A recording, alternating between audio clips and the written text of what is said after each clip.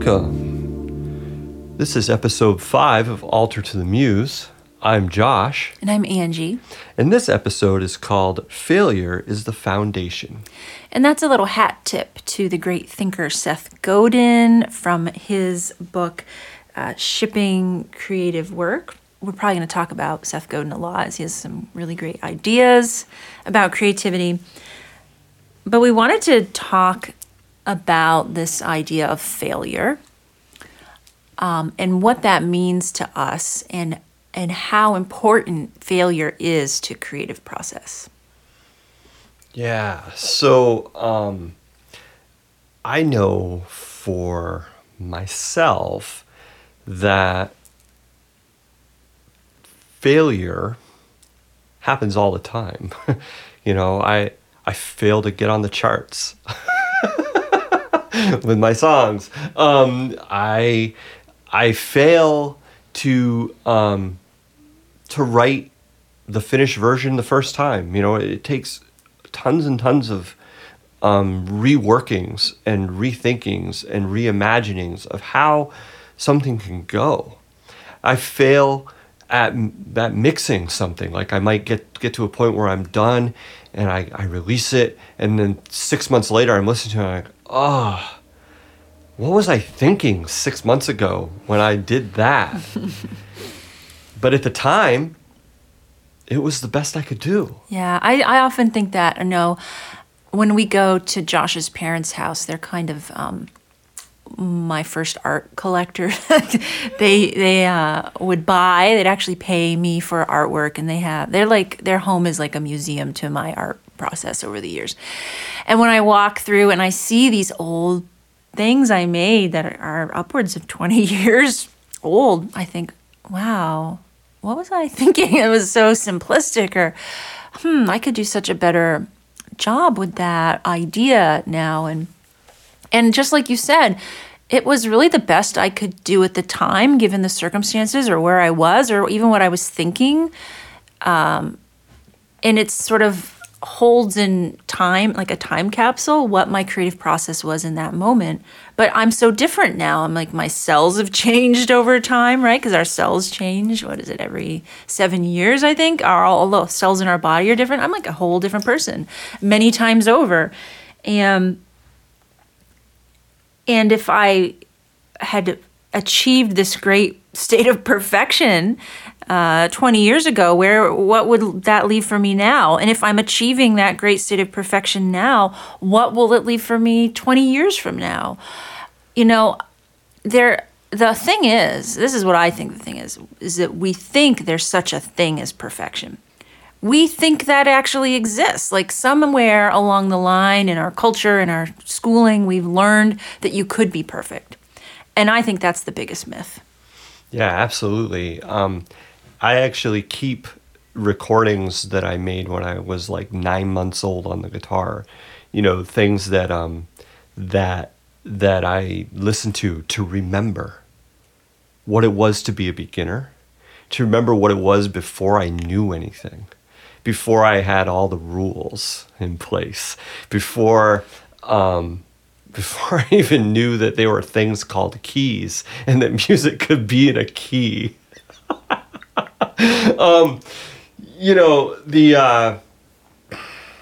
The things that we do, they build upon each other. And the little failures that we make along the way, they're those lessons that make what we do more close to the truth. That if I'm creating a song or I'm creating a mix and I listen to it and I think like, I don't want to do that thing that I did 6 months ago. I want to do this. I want to do something a little bit better than that. I want to really make sure that I'm not falling into that trap. Well, if I never made that mistake in the first place, I wouldn't be able to grow upon it. And so arriving at a state of perfection means that like nothing ever happens to you. Right. That's such an important thing I think you're bringing up right now. I think you really hit on it, is that failure is it. Like, it is all about failure. That's what moves not only the creative process, but anything worth investigating, anything worth pursuing. It's because maybe somewhere along the line you failed at it, right? Like, there's a problem and I've got to try and work my way through it. Our biggest realizations come from our failures.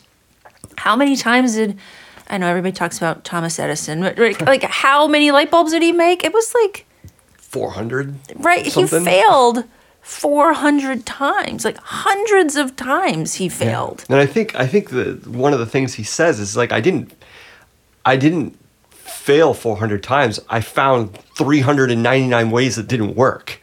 Right. And that's just because we're afraid of the word failure. Like, we don't want it, not because it means the same thing. It still didn't work. You know? Right. And I think that if perfectionism is a myth, then failure is the only truth. Now, you might be afraid of failure. That's what needs to change, is like, how can you embrace a culture of failure? It's okay to fail. That's what makes us so wonderful. That's what makes us human, is that we fail all the time, but that we get right back up and we try it again. Yeah, and my apologies to anybody that like loves Steely Dan that's listening to this. I've had to listen to a lot of Steely Dan in the last couple of weeks, and I really don't like Steely Dan. Like, I just don't like them. Their music is too perfect. It's so polished that it has no feeling to me. Like, there's no... B.B. King talks about playing the blues, and he says, when you play the blues, you got to play from your butt.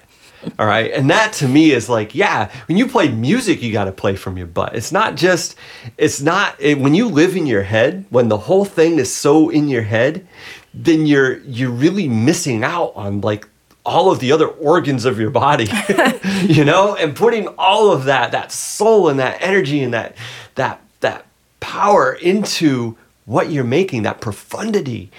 And when we get so wrapped up in the note has to be perfect, then you end up with things like auto-tune, and it's a neat effect. But give me a real singer any day. Yeah. Yeah, and I think you can translate that into so many things. I think, like, even writing, you know, I mean, there's a lot of rules about writing. Yes, there are. And even the best of the editors out there probably have their moments, you know? And I embrace my failure with writing. I'm okay with it. Like, I love that I have people that I can give my writing to and be like, could you polish this up a little bit? But you know what? In as much as, and I have an editor, and if she's out there listening, Dorothy, I love you. But I accept that the writing will never be perfect. That there's always a way I could have said it better. That there could be a real blatant spelling error, a real simple thing. That it's impossible to make it perfectly polished. And who wants perfectly polished anyways? I love that there's a practice in Japanese pottery. Yeah, it's wabi-sabi. Mm-hmm. I was thinking of the where a piece of pottery gets a crack and then they fill it with gold. Yeah. And so your cracks are your gold. Yeah. Right? Those parts of you that are imperfect, like, that's your gold. Yeah, and sometimes kids will say to me, like in chorus or something, they'll be like, "Oh, but Mr. Hall, I don't have a really good voice. I'm not really a good singer. I couldn't do a solo, or I couldn't do it." And then I think, like, okay, but there's Bob Dylan, and there's Tom Waits, and there's Leonard Cohen, and these are amazing songwriters, and they have not amazing voices by the standard that people put voices on pedestals and say that's a great one. But let me tell you, that's their voice, and that voice is authentic and real and awesome and beautiful. They're singing from the butt. They're singing from the butt. Dylan plays harmonica from the, wow.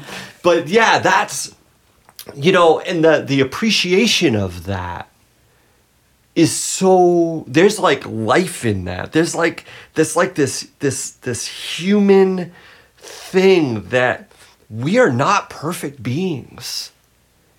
And so embracing that imperfection and then putting it out there in the world. Yeah, I think that's the big hurdle. So if you're feeling that intimidation because you're afraid to fail, I'm going to say that's my challenge to you, is looking at that and being like, well, how can I fail? So I've spoken with a teacher who said that if they didn't get like 100 denial or letters of refusal for a project they were trying to put forth, if they had to collect like 100, we're sorry, but we can't accept your letter. That was the goal. I need to get at least 100 of those letters of failure. Then I know that I'm actually doing the work I'm supposed to be doing. Now, how's that for a twist in your embrace of failure? Yeah, it's like it's like get up and try again, right? It's like we don't. It's not how often we stand, but it's how we pick ourselves up when we stumble, and that we continue to do that we continue to get up, and you take the shots. You keep submitting to the newsletter. You keep submitting to the blog. You keep submitting to the book. You keep submitting to the Spotify playlist or whatever it is you're going for. You keep delivering, and they might turn you down every time. Yep. How many times does the art gallery turn you down? Yeah. Like over and over and over again. I would joke about one local gallery and say it was my annual rejection. And that's just how it is, But it doesn't mean that what you made wasn't good. Right. And an interesting story about my annual rejection for 20 years. I tried to get into one gallery for 20 years. And I would get rejected and rejected and rejected. And then one year I got in, and the piece got in. The juror who chose the pieces for the show loved it so much, the juror actually bought the piece. See, now that's wild. I didn't know that. Yeah. That's wild. It was one of my, a tree journal that I have. Yeah, it got into the show, and the actual juror is the one who purchased the piece. So you never know. You got to fail, though, a lot to get there. Yeah, that's the truth. And you have to. This is an improvising thing too. When you're playing music and you're improvising, you're gonna play wrong notes. I'm putting the air quotes right now. Wrong. You're gonna play wrong notes. And the thing is that they're not really wrong. There's perhaps just other ways you could have said it. Is that maybe that thing that you did, if you with a little bit more experience, you take that wrong thing that everyone's perceiving as wrong, and you twist it and turn it into something that becomes not wrong anymore. People are like, oh my, that was brilliant. And then everyone starts copying it and wanting to figure out what you did. But it was wrong before. They're taking that failure, and it's a new way of doing things. Yeah. Status quo, progress never happens by staying in that status quo. Right, like a safe zone, yeah. Yeah. Mm-hmm. Yeah, no, progress comes from testing that edge a little bit. You do. There's always like, can I, what happens if I go a little to the left or a little to the right now? What happens if I I do this all the time. I experiment with where the microphones are placed. I do this all the time. I don't think I have. I noticed they were a little further apart today. Yeah, and it's just to see what it does. It's not because, it can be corrected. Whatever, kind of mistake that might come out of it, it can be corrected. It can be fixed in a way. And I go, okay, well, I guess I won't do that again. Right. So, embrace a culture of failure, collect your 100 letters of rejection, and keep making and keep moving and keep doing, and trust that the fact that you are encouraged to make again, that's where the perfection lies. Like, that's where the gold is in your desire to keep doing the work.